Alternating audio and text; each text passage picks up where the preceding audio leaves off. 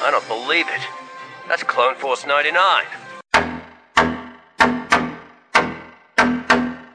This is Wrecker, Hunter, Echo, Tech, and Crosshair. Obviously, we are different. We're all you're getting. Ha! We're all you need. They call themselves the Bad Batch.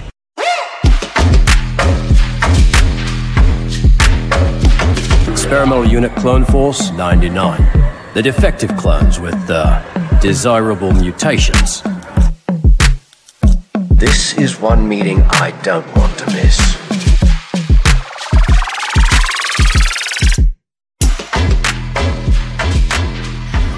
Hello, everybody, and welcome to another edition of the Dad Batch Podcast, Episode 9.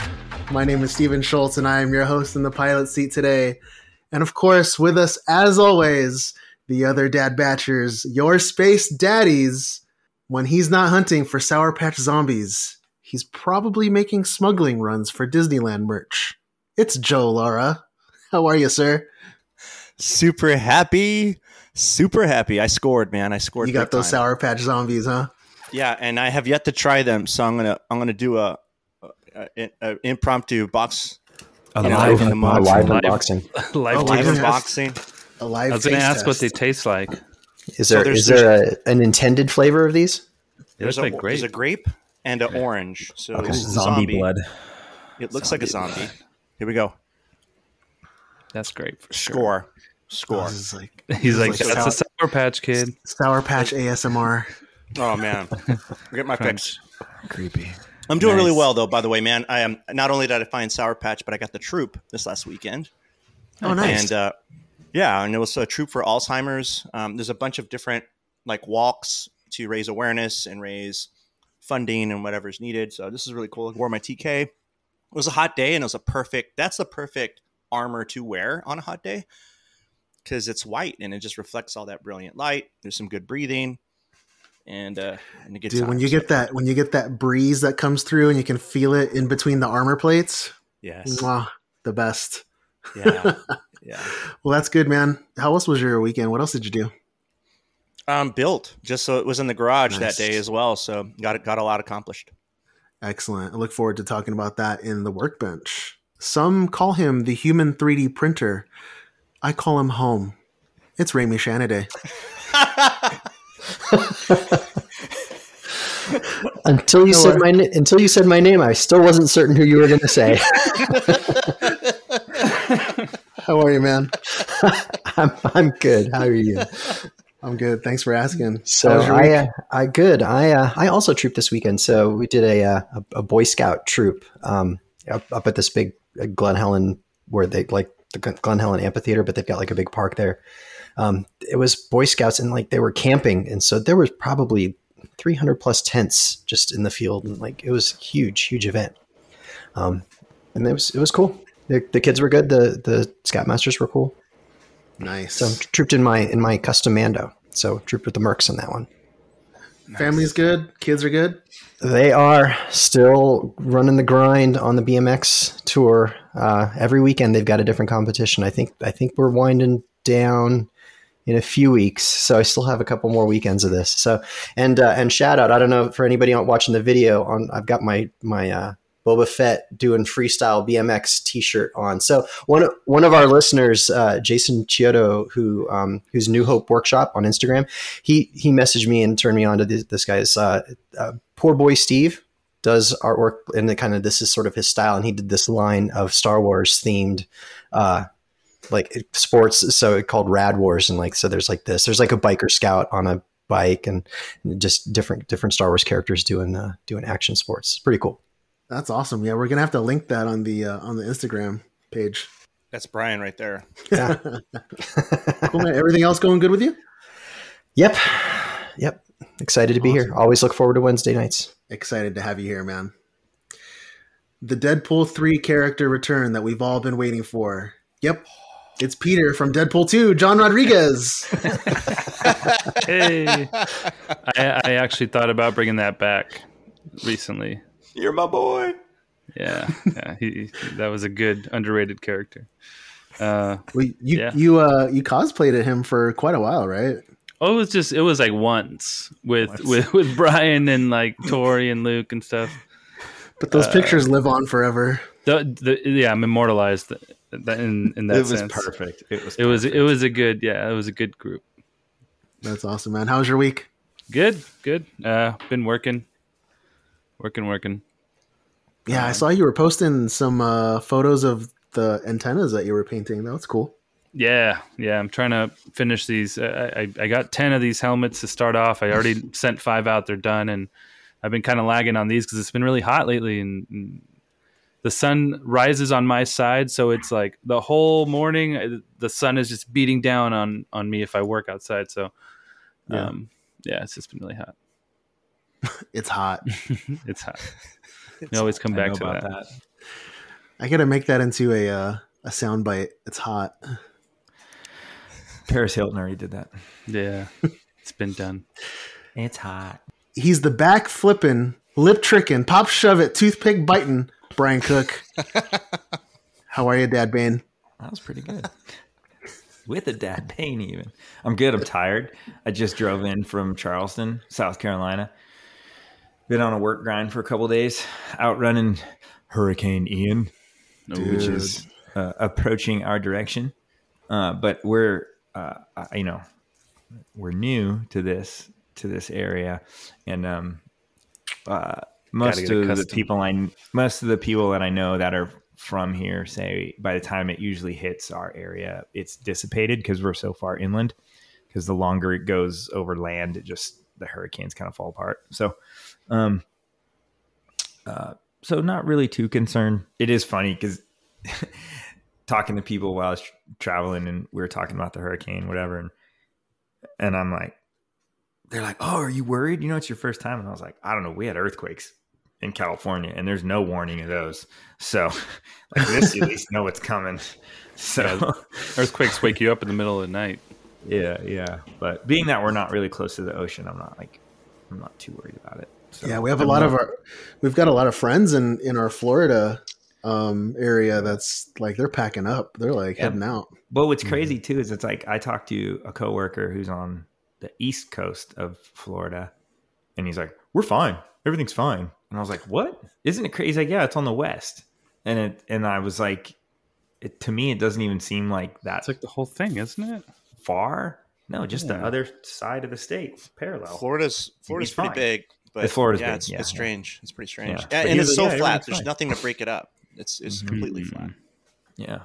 So, but yeah, I'm tired. I made it. I was a little bit late because my coworker followed me out here. He lives in Wilmington, and he came out here and took a boat ride and had dinner, and here I am.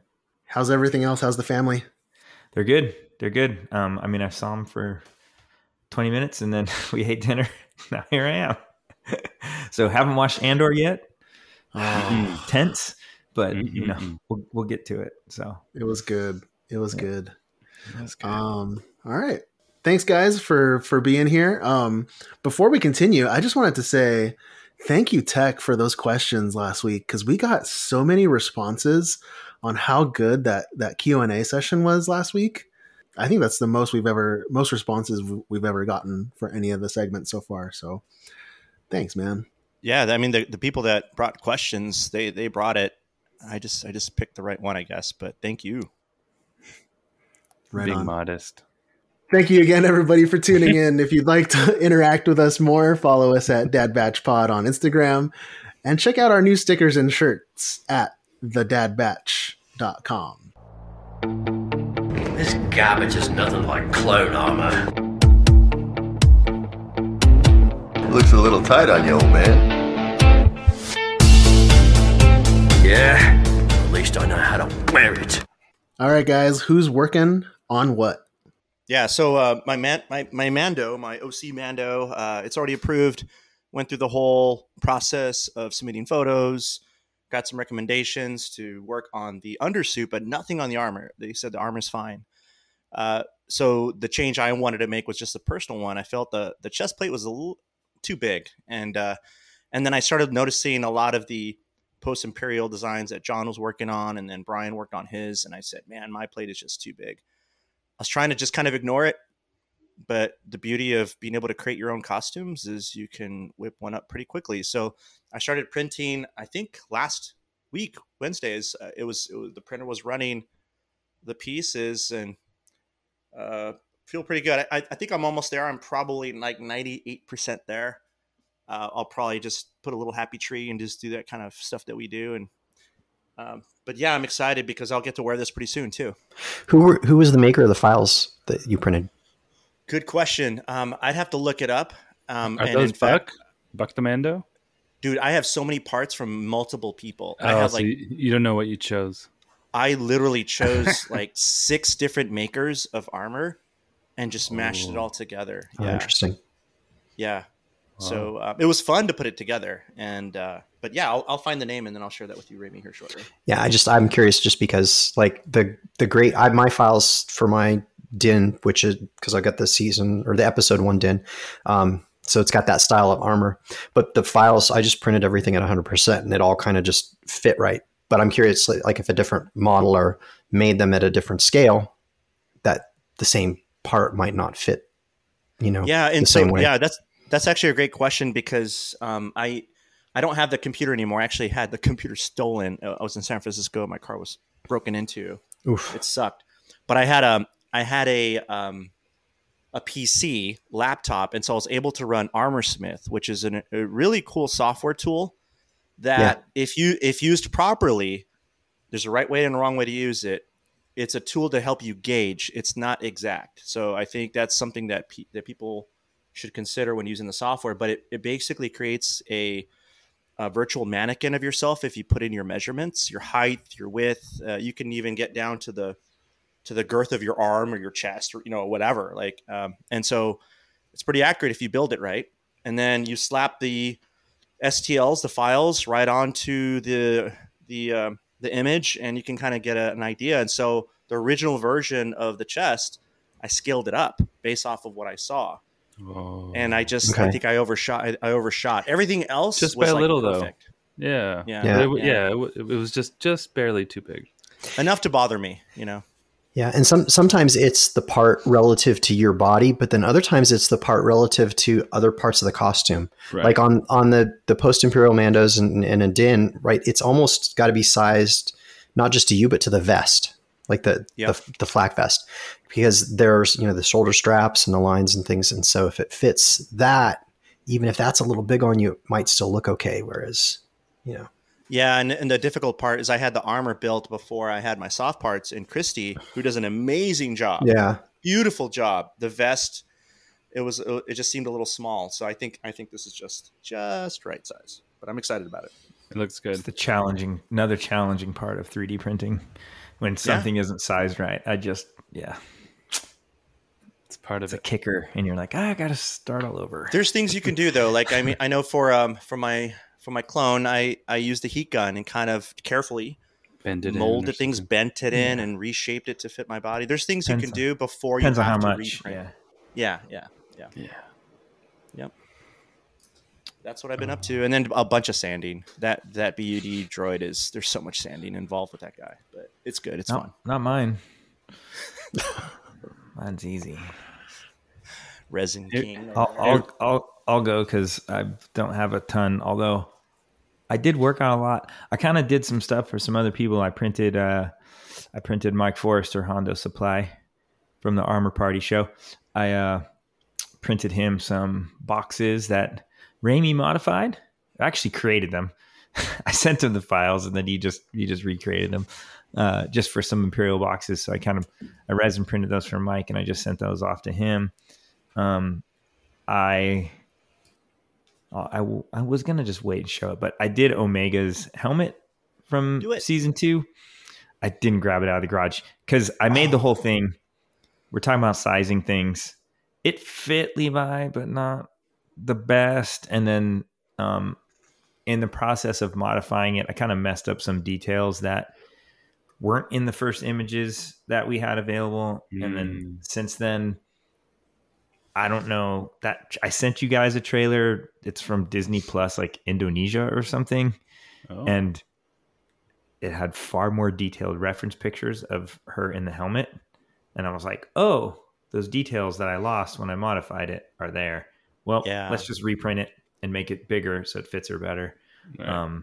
So probably by next week, I'll be done with it because I printed it off before I left. I came home. It's done. It's ready to go. And my print came out really nice too. Nice. So, that's awesome. What Didn't else? the first version have a hat integrated into it? You had a soft yeah. hat. So I was originally trying to use a hat that I had that I thought would work really cool for the brim.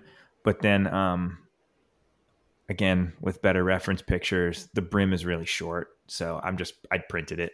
So, I was going to bring it and then I was like, no, whatever. So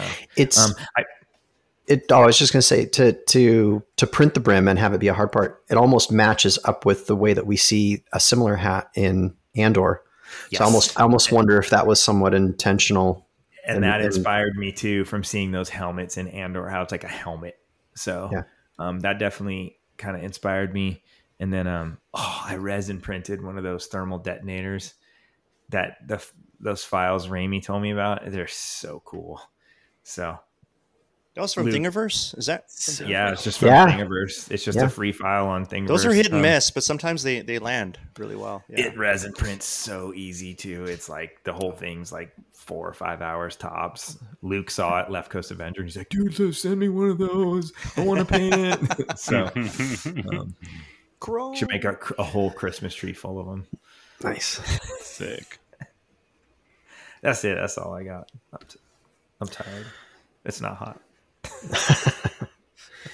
So I tried to channel my inner alpha ignition, and I painted my din bucket. Nailed it. Yeah. And so this is with the process that you hear us talk about a lot with the 2K clear over black. And then this is Luster, so it's an expensive paint job, but man, to put it next to, I always was actually proud of the paint job that I had on my din, which was done with a relatively cheap, kind of knockoff chrome paint. It was the same process with the black and then the clear and then the airbrushed chrome, and then another clear coat. But this Luster is just a whole nother level. So I actually resprayed the base black onto the rest of my armor for din to start to and I've got 2K coming tomorrow. So hopefully by the end of the weekend, I've got all of it Lustered and it'll all match because this helmet's just too good. Nice. So, and then I you also can see the difference when on the one photo you shared, you could see the difference. It does look really good. Yeah. Yeah. And again, I never thought there was anything wrong with what I had before. And it was approved in that helmet. I mean, I never got my Beskar approved in the Mando Mercs, but the helmet had been approved in all 3 clubs. And so it was obviously close enough for and the Mercs are pretty strict on the face characters. So, so then I also worked on this. So this is it. Great audio, right? So it's this weird helmet. I got these files and I like the helmet, and it wasn't going to be usable for the Mando Mercs because the visor is not vertical enough. But I modified this, and Steven came up with the idea that because I wanted to put some padding in the top of the helmet instead of it being completely hard, almost like the Andor Rebel Troopers, how they have the padding in the top of their helmet. So I wanted to do that. And then Steven's like, oh, it's like you found Ponda Baba's arm after Obi-Wan cut it off. I'm like, yes. So I've got this quilted orange fabric that looks like Ponda Baba's sleeve. So I thought about putting some blood along the one end of it. Like that was where it had gotten cut off. A bounty hunter walks into a bar. Yeah. Picks up an arm. The other thing I did, and this is hard to see on camera, but so there's a lot of different textures on this. So I sprayed, I wanted parts of it to be like the Beskar. So that's actually the Luster and the 2K and everything. So around the visor, the ear caps, and this mouth area is that same as the din armor. But then I sprayed the rest of it with Super 77 spray glue, and then you just let the glue dry. You don't actually do it, and it like pebbles it. And then when you paint over that, it makes it look like cast iron. So, I mean, it's got like a rough texture except for where the Beskar is. And then I used the rust paint that Crosshair used on Stormbreaker and got like rust down in all the cracks and crevices. And that paint's crazy. I'd never used it before. It's so fun. So it was a bit of an experiment with like many, many different paint techniques, but it was fun. And I like it. It weighs a ton because it's all resin. but it's like it's almost like it really is cast iron. So, but it looks great. It's really cool. I love it. Yeah. I'll post now that we've talked about it. I'll post pictures on Instagram. Looks like something Ezra would wear. I don't know. Yeah, I saw that, and the model had like, it was part of the helmet mold, like part of the model. It had like that quilting kind of look on it when I got it, but I thought, no, I want to cut that out and then actually put real fabric in there. So it essentially looks the same, but it actually is real fabric. So yeah, I'm happy with it. Well, I haven't worked on much this week. I don't think. Did I? No. I finished that one Mando. I think we already talked about that, right? Or no? Have we not? I finished that. We talked about it. You showed us photos during the week, but you didn't talk about it. Yeah, see, I always get confused. I'm like, we already talked about it, so we've been through it, but no. Okay, so I'm in the middle of like this Mandalorian costume that was not really planned. A buddy of mine sent me this flight suit that didn't fit him. Excuse me, and it happened to fit me. So I got a chest piece from Mario, Scum and Villainy, and I made a helmet, whatever, and pretty much had everything else that's like belts and shoulders and stuff, and made a really simple, basic background Mando. And as far as I'm concerned, it's finished. It needs like a weapon and maybe a backplate, but that's it. And I'm waiting on those Predator Bio helmets for me and Steven that I should check that tracking because it's been a few days. Those will be chromed by Saturday. If they were here, they'd be chromed already. As he's unboxing, it's being chromed. Yeah, I'm like taking the tape off. They're already chromed. Spraying. Yeah. No, yeah. We'll talk later, Steven, because I'm going to see about maybe using a different metallic. We'll see. There's a few options. But yeah. And and my credit card did a little bit of work this week. What? Yeah, just a little bit. I ordered a Elegoo Jupiter after hearing Raimi rave about his, and my other buddy Christian Martinez. He actually has two, which I think is insane. But he loves his as well, and I've heard nothing but good things from people that own them. So I decided to, pull the trigger on that and snag one. And you get your other resin printers fixed too, which is kind of nice. I mean, it the sucks little when that's one is hanging still, over you, right? The smaller one is still in limbo because I tried to redo it and I couldn't. So it's kind of just there. But I did upgrade the two Mono X's. I actually sold one of the Mono X's, but the other one is updated with the firmware, and I might just keep it. It's nice to have something as a backup or whatever, So yeah, and that's it. I think. Can't think of anything else. Yeah, must be it. Doing work with that credit card. Woo. Yeah, I had some droid kits printing on my printers. Oh, yeah. I have 3 FDM printers that are just like constantly printing 24/7. And so I woke up one morning and there was just spaghetti everywhere. And not only was there spaghetti string, but it like tore parts off of the nozzle, and it was a massacre. What the? So then I had to like rebuild like a couple hot ends and then re-level and restart everything, and then nothing was printing well after that, and it was just trying to get everything dialed in. And then I was able to fix 2 of the printers, which are printing up. They're back up and printing again. But one of the printers, it doesn't want to nothing wants to stick on the bed. And so probably lowered it somehow. Well, I've been tramming it. So tramming is everyone says leveling the bed. It's really tramming it to get it square with the X axis. I found out that the problem is that the print bed is sloping in the middle. That's weird. So if all the corners are hitting, it's like about two or 3 layers away from the nozzle if it's in the middle. That's weird. So so good. I have to. Is there a build plate or glass or anything on there? What kind of surface are you printing onto? So the build plate is glass. but it's all in one. So the heater, the build plate, the glass, everything. It's all in one. So you can't. So there's nothing you can do then, huh? Ugh. Yeah, because I've seen people take like tinfoil and put it in places with the glass, but you can only really bend glass so much. I haven't seen that be overly effective, but it can work if it's not that far off. But you can't do that if it's all one piece. So I've got a couple of things that I want to try. Somebody online was saying that unhook all four corners of the print bed so that it's just like floating with no tension, and heat it up to like as hot as your machine can go.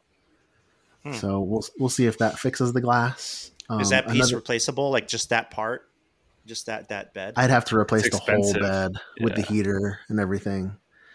It's integrated. So I don't know if that reheating thing doesn't work, then I'm just gonna end up buying a mirror plate and then just sticking that on top. But that's what I use, mirrors. Yeah. And I used to have all kinds of adhesion problems until I got the mirrors, and then once I got the mirrors. And I love printing on glass because as soon as it releases your print is like super clean. It's so smooth, right? Really smooth.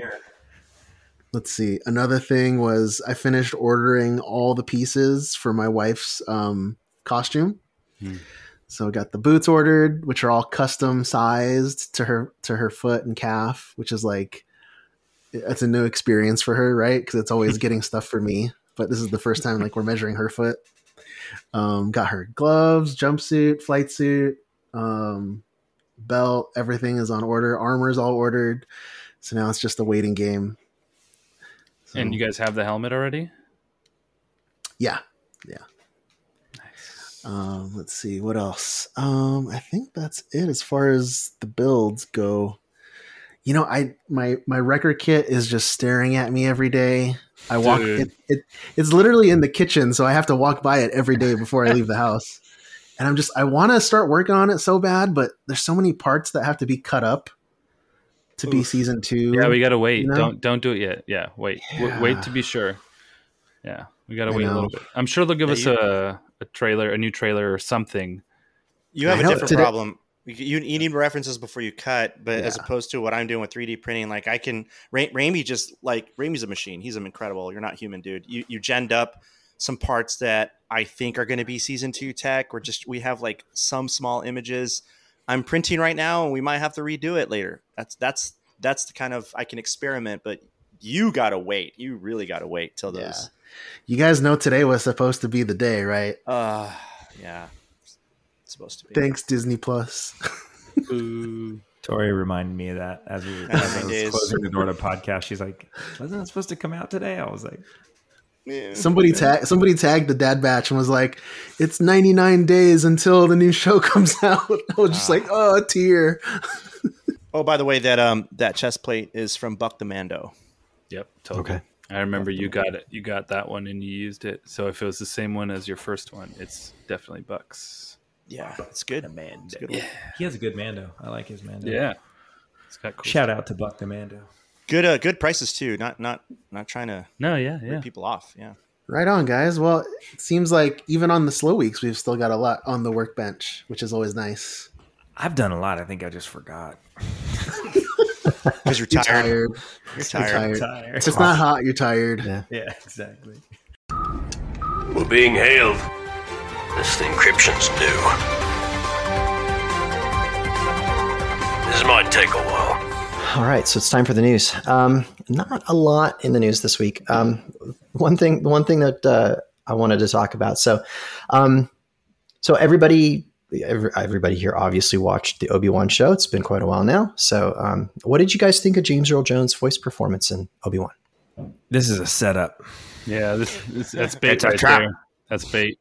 So if you watch the credits, it says the voice of Darth Vader is James Earl Jones. And I guess technically it is his voice. However, he did not perform the dialogue for Obi-Wan. So Lucasfilm worked in conjunction with a technology that's actually built out of the Ukraine. And they were doing this like amidst all of everything that's been going on. And so it's called Respeecher is the technology. And specifically there was a guy there who I'm going to mess up the name.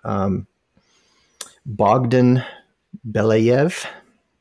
He was the guy that worked on Vader's voice specifically. And so like they were talking about the story here and I like, he's like hiding in like places and like we're trying to like get recordings out and sent back off to Luke, and Lucasfilm is trying to be very like cognizant of like, there's a war going on.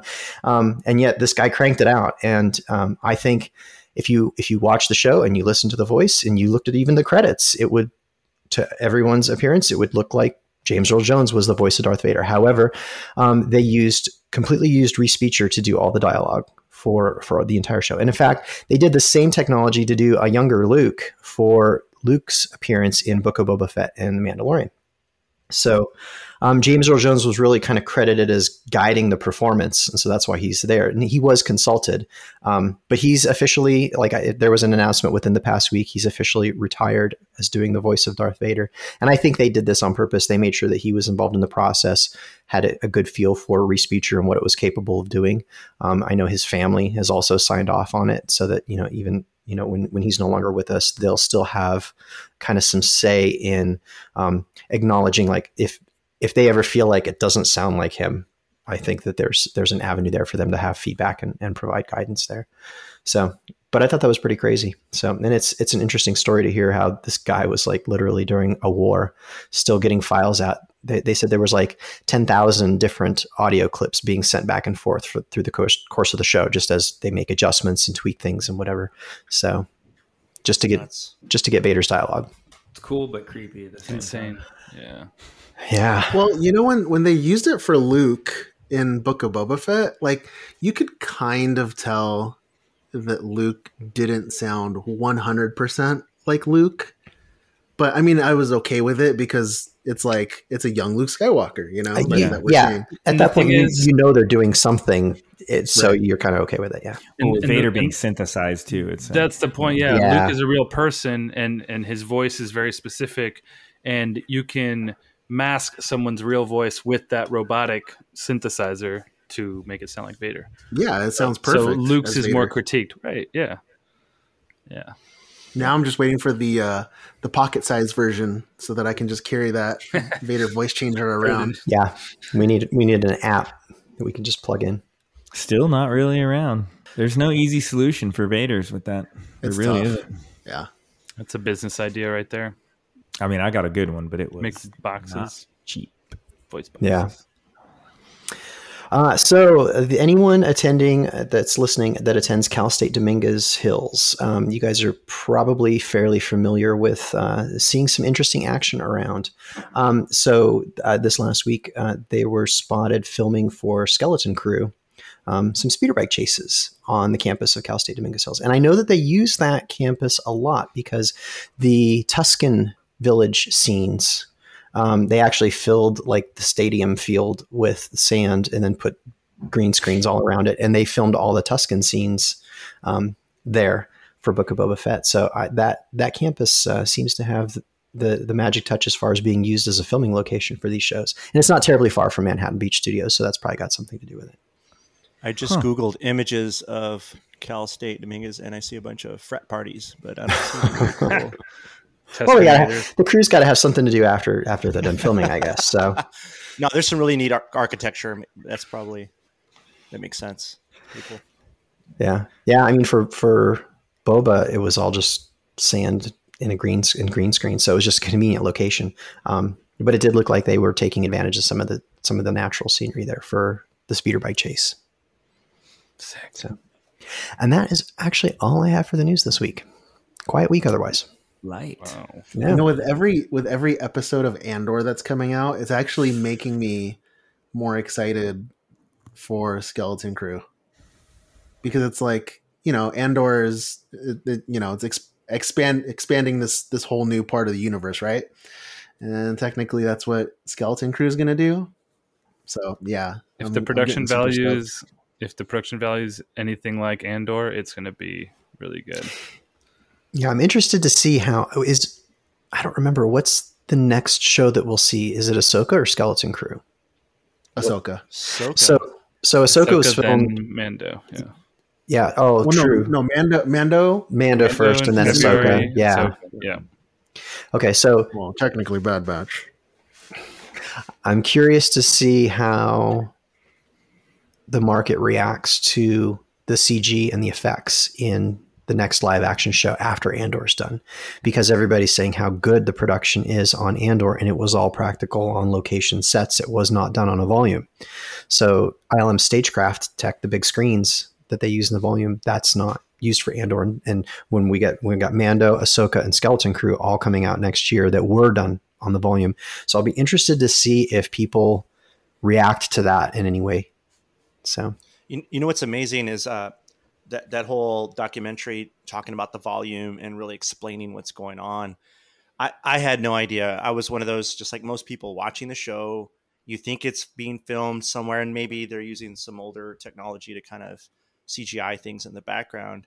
And then learning about the volume, I was rewatching episodes from season 2, and now I look for it, and now I can tell, I can see it. It's like, I feel like that, I know the magician's trick. I see the wires now. You look for the line, I can see right? the difference. Yeah, I can see the differences. It's still amazing, and it's still beautiful. And for me, it feels claustrophobic. It's contained, right? It's but that's because if you were just watching it, you'd be like, "This is huge." Yeah, but there's a little wall behind them with screens, so you already get that. But I didn't feel that way on what was it, the first episode of season 2 when they were fighting the crate dragon. Yeah, I feel that in the forest when he meets when Ahsoka's going through the forest. Yeah, sort of. That totally. Don't even think about it. I don't even. And then I really saw it in Book of Boba Fett. I really saw it there too. Did you know that Thor's boat from Love and Thunder was filmed on the volume? That whole thing is filmed on the volume. The goat. Everything CGI. Each goat had their own volume. That's what happens when you're lazy. Oh. Yeah, I said it. Well, since we're talking about Andor, let's get into our new segment here. Ooh. George has this hopeful story, and it's something that he's reiterated most times I've seen him, after we've been making things without him, is remember to make these stories hopeful. Remember to give that to kids because they really need it. Dang, that was legit. So this week we're going to be reviewing, full spoilers here, Andor episodes 1 through 3. All right, are we going round robin? What are we doing? How's this working, Steve? I know. Okay, so Raimi and John and myself have pretty much done the full spoiler review. So I'm really interested to hear what Crosshair and Tech think. What do you guys think of episodes 1 through 3? Go ahead, Brian. I will go. I loved it in the first when the first episode even opened, and like 5 minutes into it, I was like, why does this feel so rich? And that was, I think I messaged with you guys, and it was like, oh, it was filmed in Pinewood Studios. It's like landscapes. It's sets. Location, it's on location. So I immediately like got that feeling from it. And it felt like kind of how Solo started, but just a little bit, I don't want to say darker, just mature. It just, even like the visuals just like felt mature. I think in your guys' things, how you were saying like, oh, it's like got Blade Runner vibes. I mean, it's got that seedy undertone, LED lights, really cool mood. I love the flashbacks to when he was a kid and getting that story and spinning my brain into, okay, well, what time period is this? Like, what are we going to see? And how they keep the whole show is so tense, and you're so like, there's like no time to like stop and go to the bathroom, which you can pause it. So that's good. But there's no time to like stop watching it. You want to keep constantly, going. Yeah. You want to keep going. Like, you're constantly like wondering what's next. And then every time, it's almost like Lord of the Rings style, how they would flash back and forth to the different groups doing different things. every time they flash back to his past, I'm like, oh, what are we going to see? What's this about? Like, how did he become to where he was since he was 6 years old? Like, what happened to him that put him down this path? It's so cool to me. And I think we kind of talked about this a little bit. It's really cool that Star Wars now has there's so many different platforms to tell stories, from very children-like cartoons, animation,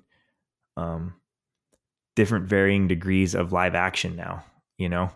We have Star Wars stories. We have The Mandalorian that's feeding you all these, I'll say fan service just for like a lack of a easier word to find, but into this, which is super mature, very serious, intellectual. The writing is amazing. I'm totally drawing a blank on Cassian's real name. Casa. No. Diego Luna. Oh, well, episode 1 is also called Casa, which is his name in the show. Yeah, Casa. He's phenomenal. He's so great. The costumes are freaking amazing. I love seeing these different parts of Star Wars. The story, because I haven't watched this week's episode yet, I still am like, it's been a week now since we've watched it, and we watched it back to back, and that was it. So it's not fresh on my head, but the story is awesome. Even though we know in the end what happens and where it gets to, it's just, I'm 100% satisfied. Like, I've been telling anyone I know that likes Star Wars that hasn't watched it yet, I'm like, dude, give it a watch. Like, you want to watch this. This is awesome Star Wars. So I have complete faith that it's going to continue to grow. And I mean, they really haven't in those first 3 episodes, they really don't put in anything that's that like hook from previous Star Wars to make you go, oh, right? Like, they're not throwing in a character that or this. Like, it's really just this backstory to him prior to Rogue One, and I'm all in without having. It's really a character piece on Andor. Yeah. Yeah. Mm-hmm. Yeah. I mean, him, his friend, the girl, even her crappy boyfriend. I mean, it's just like every character. Him with 2 M's. Yeah. Tim. And you're just, dude, the a lot of times, like, shows that are super tense, like, can get like exhausting, but this is just like, it's just the anticipation for it. It's tense. It's perfect. It's tense. It's great. I have not seen in the 3 episodes, not one thing let me down. And generally there's always something that kind of makes me go, I'm not like, oh, I'm so bummed, this is stupid, and I want to go around and talk a bunch of crap about it. But there's something where I'm like, they didn't really need to do that. They didn't. Depends on what it is. We're not talking about Thor. But like Obi-Wan was great. Where there's some things like that I was like, yeah, but it didn't ruin it for me. Like, this, I don't have. Hasn't been one thing where I've been like, I've been like 100% invested, all in. So. There was a part in our spoiler review episode that we did where I was talking about Cassian's home planet when he was a kid and how it was ravaged by the Empire. But after watching the first 3 episodes again, I realized that it couldn't have been the Empire because of the time frame. It's during the Clone Wars when he's a kid. Mm-hmm. And Marva and Clem, when they got on the ship, they were like, "Oh, these are Republic people. The Republic's gonna come get us, and they're gonna arrest us." Which means that Marva and Clem were technically separatists at that point. And then somebody on YouTube or Instagram pointed out that the logo that was on the scientists, Raimi did. He's your guy online. That would be me. He's your guy on the internet. That logo belongs to the Seps. The Dooku's. Yeah, people. it's the Confederacy of Independent Systems logo. Yeah. So, but all the stuff that was on that ship, clearly they were telegraphing was early Empire stuff, right? So, was that some sort of like secret science vessel or something where they were working on stuff? Trying to put those pieces of the puzzle together has been like super fun too, because we know from the trailer, right? In one of the trailers, they showed clones for a second, and I just every time they flashed back to that time when they're in the jungle and they're looking for the ship, I was like, "Here's where the clones are. Here's where the clones are. Here's because in my mind that's the time period. He's a little kid. Well, so you know, at the end of Revenge of the Sith, when they show Vader as Vader for the first time and he's standing next to Tarkin and the Emperor, and they're looking at the Death Star, like the structure of it's being built. Dude, it's so cool that now they're explaining how far back Palpatine was mining planets, gathering materials, working both sides of the Senate to just get all this stuff built. Oh man, I love it. Evil. Joe, what did you think? Man, Crosshair hit it on the head. It's different from something, anything we've ever seen, and I like it.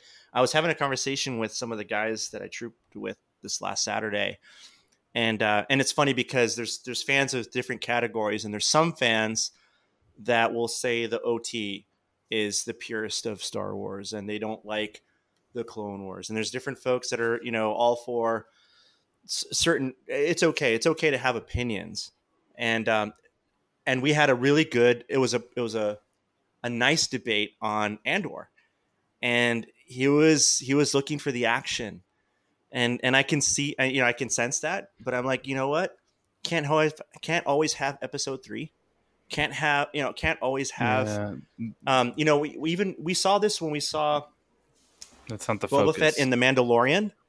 And then when we saw Boba Fett in Boba Fett, there's the wild action in Mandalorian, and then you see him sort of developing and growing. There's a story being told in Mandalorian. It's the same thing with this. There's some story that's being told, and so the pace is going to be different. And with that, there's not going to be a lot of blasters. There's not going to be a lot of lightsabers, and it's okay. What I'm looking for is consistency, and so consistency is in the textures and the visuals, the music, the feel. And then when you see this cute little emo droid kind of going through this junkyard, I mean, there's the cute droid, right? There's a consistency of a droid, right? There's a consistency of just some new places that we haven't seen, and it developing its own character, where the tower and the guy just smashing with the anvil, and the hammers. So cool. Oh, it's so good. Yeah. And I'm like, I want to see that again. And then I was lucky. Oh, there it is again. There's another scene with him. Yes, right. Have you seen when he hits the hammers and then the Dad Batch intro starts playing? But even just watching his emotion as he's getting ready to, he's like breathes in. He's like, it's a ritual for him, right? Oof. Yeah. It's those little details that I really appreciate. It's a different type of storytelling. There isn't some corny, which I like. I like, again, George Lucas's corniness sometimes woven in with silly jokes and a creature eating another creature and burping. Got it. Funny. That's not this, and that's okay. Mm-hmm. And then this guy, Cyril Karn, the bad, I don't even know what you want to call him, the evil officer that's trying to find Andor and try to find the one who committed this murder. That's a good actor, because I hate him. I really, he's a punk, and he's gonna get smoked when his boss comes back. He's a good actor though, man. He's such a good actor. He's such a good when actor. his boss comes back and sees everything that he did, just wait. Just wait. Okay, so what do you? Okay, so that's a good segue, Joe. What do you guys think of his character? There was a lot of scenes with him where it was just focusing on his expressions, his face, no dialogue, a lot of close-ups. What do you guys think of that? I think if he doesn't get smoked by his boss, he is going to turn into some office rank. Yeah, he's officer. Like he's perfect Empire material right there. Yeah, perfect Empire material. Yeah, I think I've said this on the show before. He gives me like Crispin Glover vibes, you know? Yeah, for sure. Yeah, and that he was also very expressive, and I think that if they have an actor like that can act without even saying a word, and you can tell what's going on, they should take advantage of that and use it. You know, like when Cassian has his now canonized Briar pistol aimed at him, he's basically, you know, doing you know, like, I'm not telling you, and he's like, kill him, you know, like, and then he gets all serious, and his, you know, his face, you can whatever, he's good. So I think they should utilize that more, especially. We can't even talk about episode 4. Episode 4 is so hot right now. I know. Damn. Well, it's so hot. We see a little more of that. I'll just say that we see a little more of his expressions, you know, as it progresses. So, yeah, they're doing what I'm saying, which is fantastic. Joe, what did you think about the brothel scene? Do you want me to say it's authentic? You know, I don't know, but that's what happens. Yeah. Tell me, how does it compare? So if you've ever been to Amsterdam, which is public, open, you know, just it's like a movie. It's like taken from real areas of the planet Earth, you know, and it's interesting to see that's how we're starting. So, you know, this is adult television. This is we're going there quickly. And when he entered the establishment where there's like a bar and there's a bartender or whatnot and some guys in the end, I thought it reminded me of Tron Legacy, just kind of him walking into the club. So it's just these visuals are just beautiful. The darkness, the light, man, it's so I mean, if it doesn't define the series, the first 10 minutes of episode 1 involves hookers and homicide. That's pretty much the first 10 minutes of a Star Wars film. Yeah. Yeah. I it's mean, like CSI those dudes in the alley too. Like that was insane. Yeah. So I really love the mining guys too. All the gloves on the wall, or the scrappers. There's a pair missing. There's a pair missing. There is a pair missing. I noticed that. Did we ever see? Have we seen yet what that entails? Okay. Yeah. Well, was it Echo? Weren't you saying that's common for miners? So mine workers. I know that like a lot of times in mines they'll have like almost like a little metal tab with a number on it, and they'll take it off the wall and they go down in the mine, and then when they come back they have to put it back up on the wall. That way somebody can very quickly at a glance see if somebody's missing. So, and that everybody knows who that number belongs to and so on. So they would carry these little metal discs with a number stamped into it. And then that had to go back onto the peg on the wall for that number. So I think that's the idea with the gloves. So there should, if that's the case, then there's significance to the fact that there's a pair of gloves missing. Would that pair be Cassian's? Because they were like, "Hey, get back to work." Yeah, I wondered that when we were watching it, because it felt like that was maybe where he was looking at that spot, like as it or maybe that signifies someone else that he's lost that we don't know yet. His dad. Maybe, so although his dad's probably.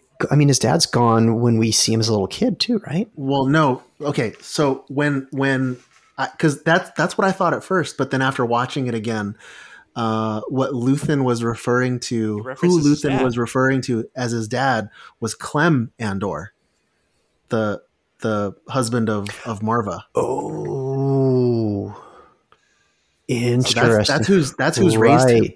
Yeah. Right. Okay. He was a kid. Let's talk. Right. Because his name's not even really Cassian Andor, right? Like that's just Casa. Right. Casa. Right. So it's like when my grandfather came to the United States and said what his name was, he said his real name, and it was Raul, which was the way they would say, it's what we would call Raul, but the French version of it. But he said that, and they just like wrote down Ralph. because they wrote down Solo. Yeah. Ralph Solo. That Marva, that's her name. Like how quickly did they form a connection to you as a watcher to her? Like, she didn't have very much screen time. Like, she got introduced and you were kind of like, okay, there's this lady that's hanging out and he obviously has some relationship with her. And then within, a couple flashback scenes, you were like, oh, wow. And then fast forward to her getting shaken down and the tears. And you were like, it was like, like I went from 0 to 100, like quick. It's because she's like, very you lovable. still don't know anything about her. Right. But she seems, obviously some sort of story because her motherly, and that dude, she seems caring. Showed up and they were taking stuff and they didn't give any F's. And they were like, let's go. Come on. Taking the kid with me. He's going to get killed. Like, it's like. Right. Because she knows that this world that she's built for herself and this happiness that she's had is over. She knows. Yeah. I can't wait for the flashback scenes of her and Clem like teaching Cassian how to be a spy, or just not how to be a spy, but teaching him like all the the way that the world works. Sleuthy. Yeah. Survival, basically survival. I'm trying to remember what happened in these other two episodes too. The flashbacks get me every time. As soon as a flashback happens, I'm like, when are you watching the next one? Hopefully tomorrow. Did they say what they were mining for? Did I miss that? Coaxium. They didn't say what they were mining for. I mean, Mithril. Kyber? I don't know. They were in the caves with the dwarves, and they were Mithril. Blue Kyber. I'm caught up on Rings of Power, by the way. That's the other. I mean, I think it's pretty safe to assume that the secret separatist guild was mining for Death Star material. Yeah, I'm pretty sure. What do you guys think of Luthen? Super sophisticated. He's seen some stuff and he's been playing the game for a while. At a high level where the stakes are super high. Like Cassian has been feisty, scrounging. I kind of thought, when you first get introduced to Ezra as a scrappy young kid, kind of surviving on his own, as a common thief, kind of just using, Cassian is a more advanced, obviously darker character, and then he meets this cat who's just working at a higher level, working multiple angles, and I'm excited to see how I don't want to get into the last episode that Crosshair hasn't seen, but it's pretty cool to see the angle and where it's going. The guy knows he's done his research. He knows he's tapped into information. Well, he didn't even care about the star map. Nope. When he got to Cassian, he just wanted Cassian because he had done his research. Yeah, the guys definitely tapped in at a higher levels for sure. Did you guys catch the your mom joke in that episode, in episode 1? So when Cassian was coming back and he was telling his friend Brasso, no, you were with me last night and we were drinking and then we did this and that, right? Okay. And then Brasso's leaving and he's like, oh, and hey, tell your mom to turn the heat on. It gets cold in there. Yes. I did. I remember that now.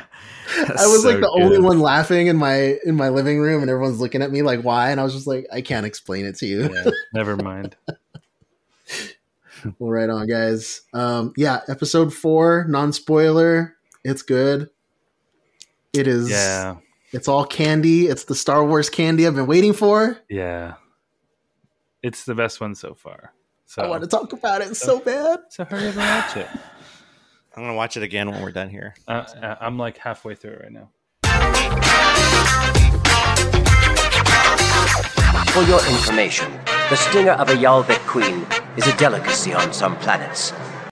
Alrighty, so we're going to ask some questions, or I'm going to repeat some questions that we received from some of our listeners and watchers and the folks that are following us. So first of all, thank you for replying when I ask for content for questions, because you guys bring it. This came from Meganeth66, the gentleman who makes our fine helmet stands. He does a beautiful job, by the way. Little plug for him.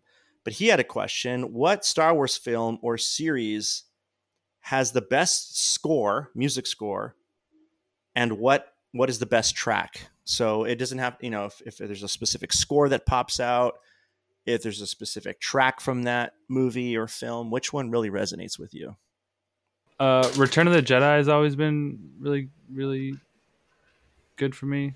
I remember the music being, even as a kid, not necessarily knowing what songs are what. I remember the music being very powerful and liking it a lot. The Mandalorian, for sure. That whole soundtrack, that whole sound, that whole vibe is amazing. Throughout the What's seasons. his name? The guy that does it. He's phenomenal. Ludwig Ludwig Göransson. There you go. He's amazing.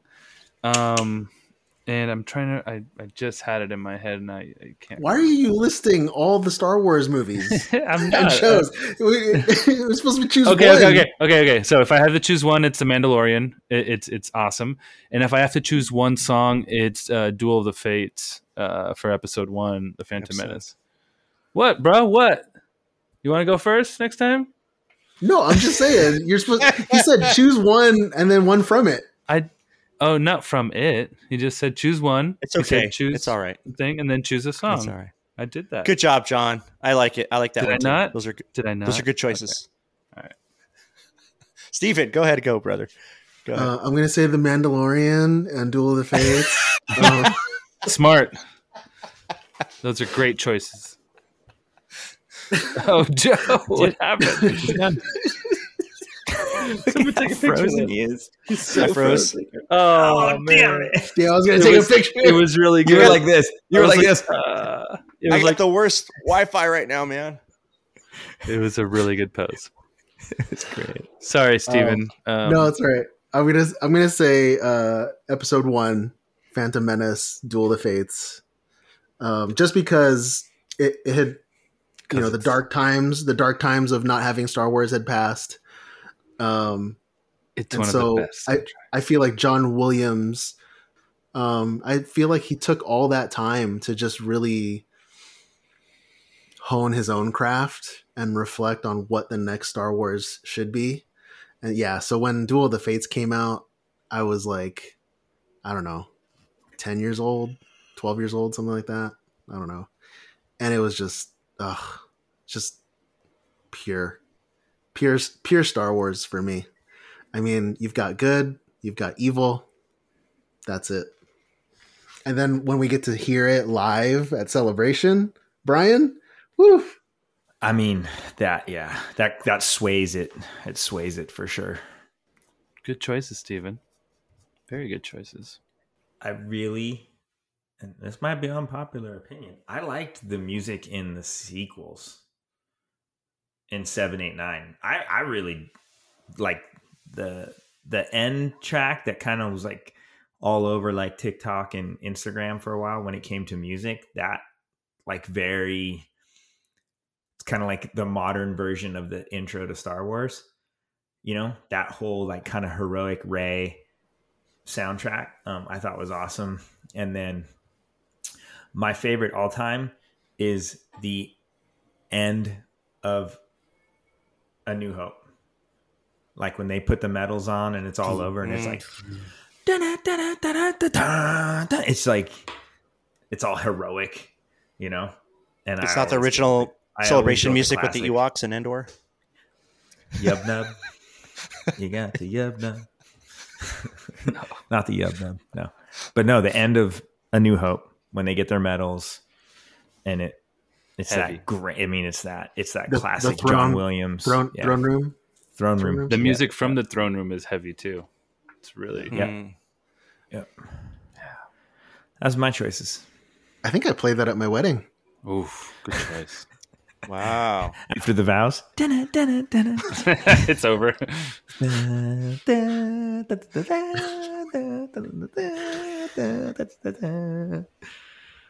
Okay, I'm ready to answer now. Okay, so probably going to take this in a direction that you guys weren't expecting. I actually like the original soundtrack, and I don't know that you can actually get this on iTunes anymore, but you can find it on YouTube. So the original score that Kevin Kiner did for the Clone Wars movie that came out, that was the first time we'd really heard anybody other than John Williams score anything for Star Wars. And it was so different because it incorporated, and it was almost like an electronic vibe in a lot of places. And there was some genres of music from like the Middle East that were incorporated into it. And you hear like sitars and some additional instruments that we'd never heard in anything before. So if you go listen to that, like you can find it on YouTube. I don't know the track number, but there's a track called Bomar Monastery. That one's cool. So, wow. Was the movie rescored? I don't know, but if you go look at like the Clone Wars soundtrack, it's like a selection of songs from throughout the seasons now. So like to find the original movie one, I don't think it's as easy to find. I mean, I think I can play part of it. You guys will probably hear it through my mic if let's see. Oh yeah, listen.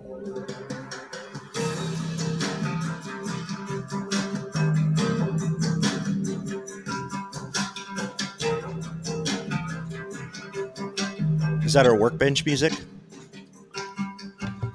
So during that scene, that was when they were like right after they were scaling the vertical wall to get to the monastery, like the whatever the not the adepts, but the beetle walkers. They were going vertical up the cliff. When they get to the top and they start walking towards the gates it was choreographed well because like the clones are like looking down the barrels of their gun and they're kind of covering all their angles, and it was a little more military than we'd ever seen, Star Wars acting too. So just that music coupled with the animation that they had there was a really good scene. Oh, there goes the cat. There goes the cat.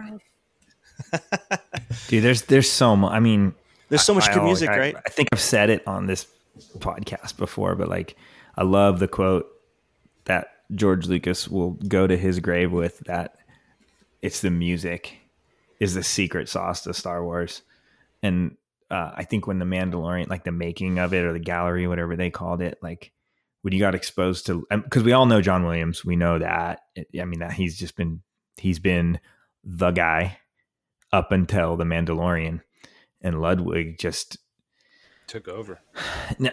He just did something different, but it's just as epic. And seeing that kid, I call him a kid because he just looks so young, like his story and how the Mandalorian and Boba Fett, I love the music in that too. It's just, but it's different. It's tribal. It's very tribal. Classical. Yeah, lots of percussion. You got to go back and watch Black Panther again because he's just as good. He's just as good in there.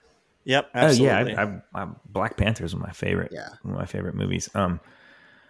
So for me to answer this, I think of music and emotion, and the feeling, right? And it's kind of cheating, but it is what it is. Episode 4, you can't beat the opening music, the Star Wars theme, right? It's so good. John Williams. It plays anywhere on the planet and people get excited. It's familiar. It's like seeing Vader or a Stormtrooper. It's just, it represents all of Star Wars. Just that one theme, so much so that it's played just about in every major movie. It's woven in. And so that's probably my favorite film score of all of it.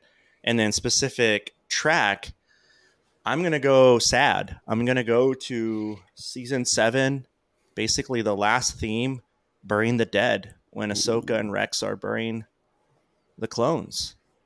Talk about emotion and feeling. I think every Star Wars fan that invested into the Clone Wars, that invested into this long series, and we're waiting for a season 7 for so long, felt relief, but also sadness that it's ending, but also just like, we're an emotional wreck that night that premiered, and it's feelings of it's now complete. Why does it have to be over? Why does it have to be this way? Mixed feelings, but man, that every time I hear those few intro notes to that Burying the Dead theme, it's just beautiful. So beautiful. Dude, I can't wait for, what is it? Tales of the Jedi. Based on what we've seen in the trailer, they're going to time jump back and forth between Ahsoka's life. Because we see her at Padme's Padme's funeral. We see her training with Anakin. Oh man. See her little. As a baby? Yep. Yeah. Yeah, you're going to see her with an Inquisitor, so that's post 66, right? Not just Yeah. funeral, but fighting an Inquisitor, right? So like teens, adolescents. Yeah, that basically takes place, if it's based on the book, it's right before she becomes Fulcrum. Music is good. That was a good question, Tech. Yeah. The music. Yeah, man. I like it. Yeah. And the song I was speaking to specifically for the sequels was the Rise of Skywalker theme. I was like beating my head against the wall against which one it was, and I found it. Is that the one with the piano? yeah, That's a good one. that's a great one. It's very grand. I love Very that when it came out in the trailer and it's Rey and Finn and they're running down the hallway, just full blast and that music. It gives you goosebumps. Dude, when Han and Chewie get on the Millennium Falcon, Chewie, we're home. freaking time it gets me. No matter how many times I watch it, I'm like, damn, It's a good reunion. We're home. So this came from @_Zoomy_. How do you manage kit storage when you're trooping, when you're traveling? Crosshair, you traveled across the country. Some of you guys have traveled across the country. How do you manage kit storage? Depends on the application. For trooping, can't go wrong with a Husky bin. That's protected. You can roll it. You can stuff it. You can stack stuff on top of it. Bungee. I mean, I have 3 kits constantly when we troop for the whole family, and I usually just bungee cord 2 plastic bins on top of my Husky, or we each have our own Husky. Depends on the costumes, but invest in a Husky bin. Costs You're like $80. what, 40, 50 gallon boxes with wheels, right? They're 50 to $80 depending on which one you can. You can get really nice ones. You can lock them. You can follow Odd Viking and just make the thing look like it came out of Star Wars. Pad the inside. I've always had this. I think for the last 6 years, I've always had this dream of converting one of those Husky bins into one of the bins that they have on the Death Star, like the Imperial storage bin. Yeah. Yeah.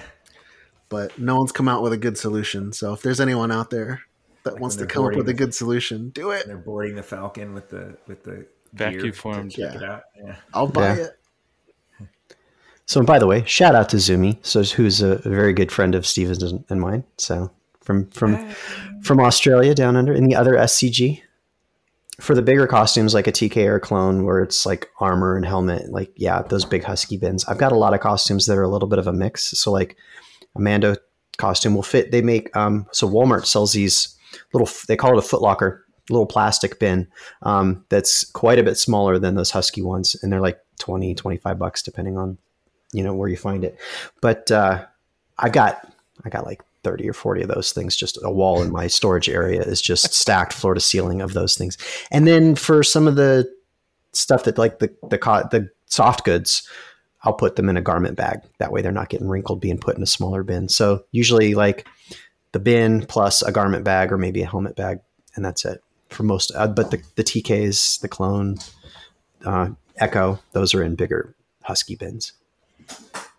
Yeah, adding to the garment bag, my Jedi cloaks and my Vader cloak and cape they're all wool, like Italian wool.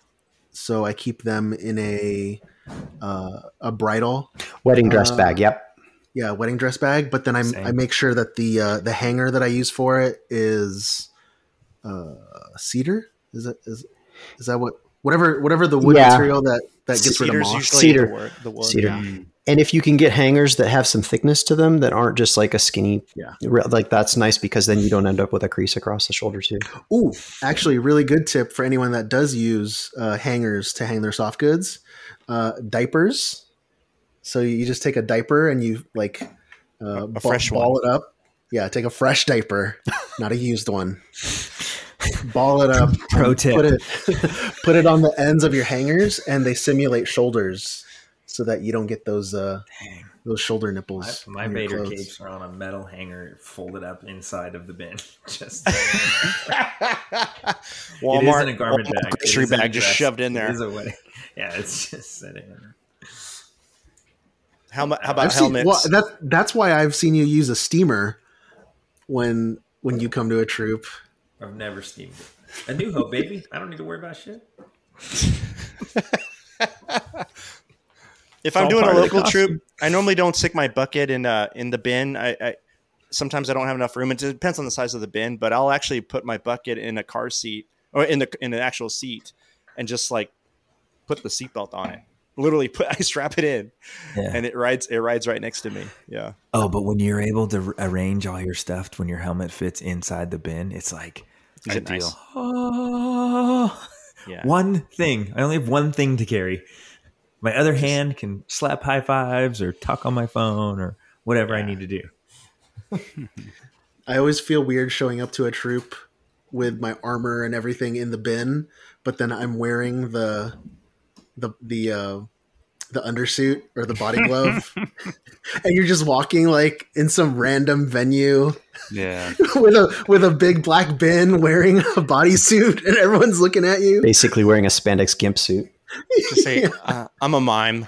I'm a professional mime. When you get that, you just got to look at the person and be just like, please, this isn't the strangest thing you've seen today. This is Southern California. Yeah. Something all I with got. wheels is always preferred. Those are good questions. Thanks for that, Tech. You're welcome, Stephen. Republic, Empire, what's the difference? Conversations with Crosshair. How you doing, Brian? I'm good. I have more to say this time. I am tired, but I kind of perked up a little bit, but I'm good. Let's see, what can we talk about? I have a few different things I can talk about. I'll start with this. Let's talk about that Ryan Reynolds promo for Deadpool 3 entering the MCU and sneaking in Hugh Jackman. That was cool. Please do not F this one up, Marvel. Please. He dropped another one today. Did you see that? The follow-up? That was funny Explaining with it. the jitterbug playing over it, and him and Hugh Jackman together. It's just so funny because they've been like trolling each other back and forth as a joke. For a while. I'm sure it's all written and part of it, whatever. But it was just it was just so perfect. You're like, where is this going? And then he's like, hey Hugh, you want to be in Deadpool 3? Yeah, sure, Ryan. I mean, that was literally like a mic drop on the internet, right? Oh, dude. And then what? It's 2024? Is that what it was? Yeah, it's like 2 years away. Dude.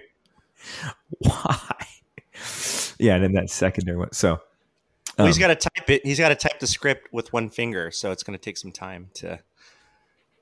There's a follow-up video on the second one because they play a music track over all the talking, but somebody deleted the music, and then he's a professional lip reader, and he dubbed it. He dubbed it. I need dubbed that. it. Yeah. Send that to me because I'll you send it can to hear you. him talk. You can hear him talking too. Send it to the But group. that is really funny for the people that haven't seen it. It's like, oh, we're here to clear some things up because we're getting a lot of questions, and it's like, It's not clear. It's like, what is the timeline of this? Isn't Wolverine dead? All this stuff, and then the last question is, can they really do this all day? I'm playing on Captain America. So It was like something like that. Like, yeah, can they really do this all day or something like that? It was so funny. That took over what I initially thought about. And because we're coming up on Halloween, and we need people to watch our YouTube, because our YouTube viewership's just, I mean, I think we have 8 subscribers here. I think there's like 3 on YouTube. So I want to encourage people. I want to encourage people to watch the podcast so you can see things that you're not going to see when you just listen. And being that we're coming up on a Halloween, I thought it would be a cool thing. And this kind of ties into, I think when we first started and we were talking about like our costume journeys and things, it'd be cool to like share pictures of old costumes, even this is the beginning of like our Legion stuff. But, you know, I go back. So like before I started costuming, like Halloween was my jam. Like I would go buck wild on Halloween and always come up with phenomenal ideas that sucked when applied to actually wearing it. Things from like, if you remember like Jackass, like how they wrapped themselves in bubble wrap and they, you know, it was basically like a fat suit or whatever. I did that in high school. I did that, wrapped myself in saran wrap and then wore a suit over it. Yeah. Went out to a bar on Halloween. Not a good idea. Got a little sweaty. I'll talk to like one super cool like costume that I was like pretty proud of just from a creative standpoint. And then I'll have to get one of you guys to do some cool editing and we can like put the picture like here or right there. Someone can throw it in there, hopefully pretty easy. My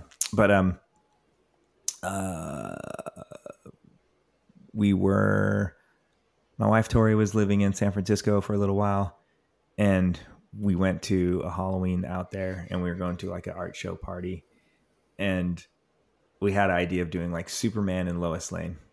So like, but I wanted to do Superman coming out of his suit. So I went and bought like the Superman costume that you get at the Halloween store that has like the big plastic chest, you know? And at the time my hair was dyed black.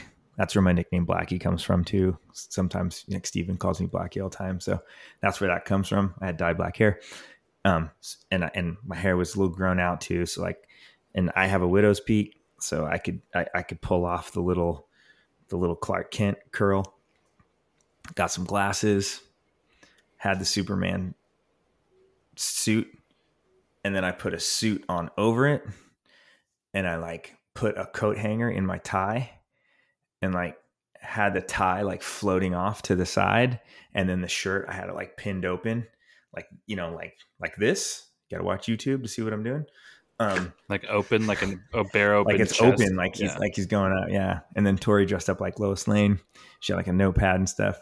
And that was like the first time I pulled off a costume where it was like creative. It wasn't just like, oh, I'm gonna dress up like. I don't want to give it away because I have more stories that I'll try to continue to tell. Save them. Where it's just like, oh, I pulled off this character like super cool. Like this was like, I had some creativity to it, so it was pretty fun. Had a super rad time. Side offshoot, just part of that story. That night we were in San Francisco and bumped into a good friend of mine who, when I lived in Mammoth in the mountains, I worked at a snowboard shop with him, and he just happened to be at this party in San Francisco. He did not live in San Francisco. He was a graphic designer who ended up working at Vans, and then I worked at Vans, and we worked at Vans forever for a long time. So just like total random chain of events, just running into some guy that like I was good friends with that I hadn't seen in years. But that's my story. And if you watch on YouTube, picture of me in the Superman outfit with my lovely wife, Tori, will be where? AKA Lois Lane. Show us where it'll be. Maybe here. Right there? Like right here? maybe Right over there. here, or maybe it won't work and you'll have to go on Instagram. It'll work. But the point is, you got to go on YouTube to watch this stuff. Yeah. So, that was it.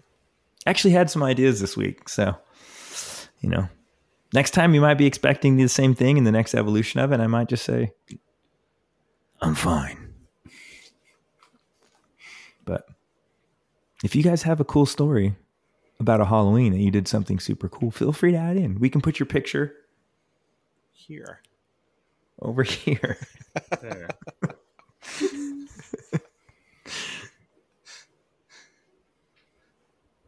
Oh, man. Someone perked up. Cheers. That's it. Oh, boy. A toothpick's on the ground.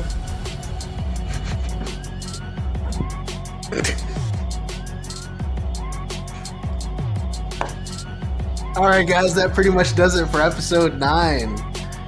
Thank you for listening to us. If you like what we do, give us a good review on your podcast app. Listen to Crosshair and check us out on YouTube. You can email us your questions at dadbatchpod@gmail.com.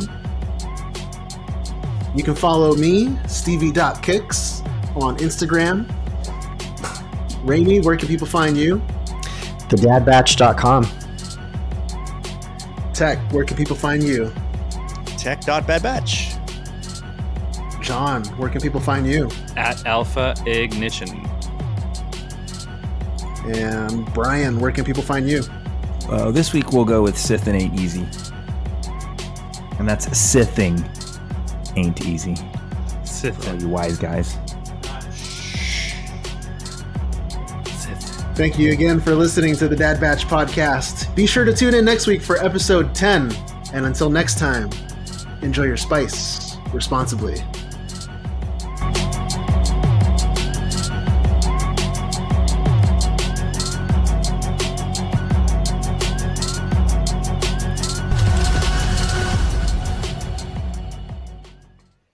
Da, da, da, da, da, da, da, da, da, da, da.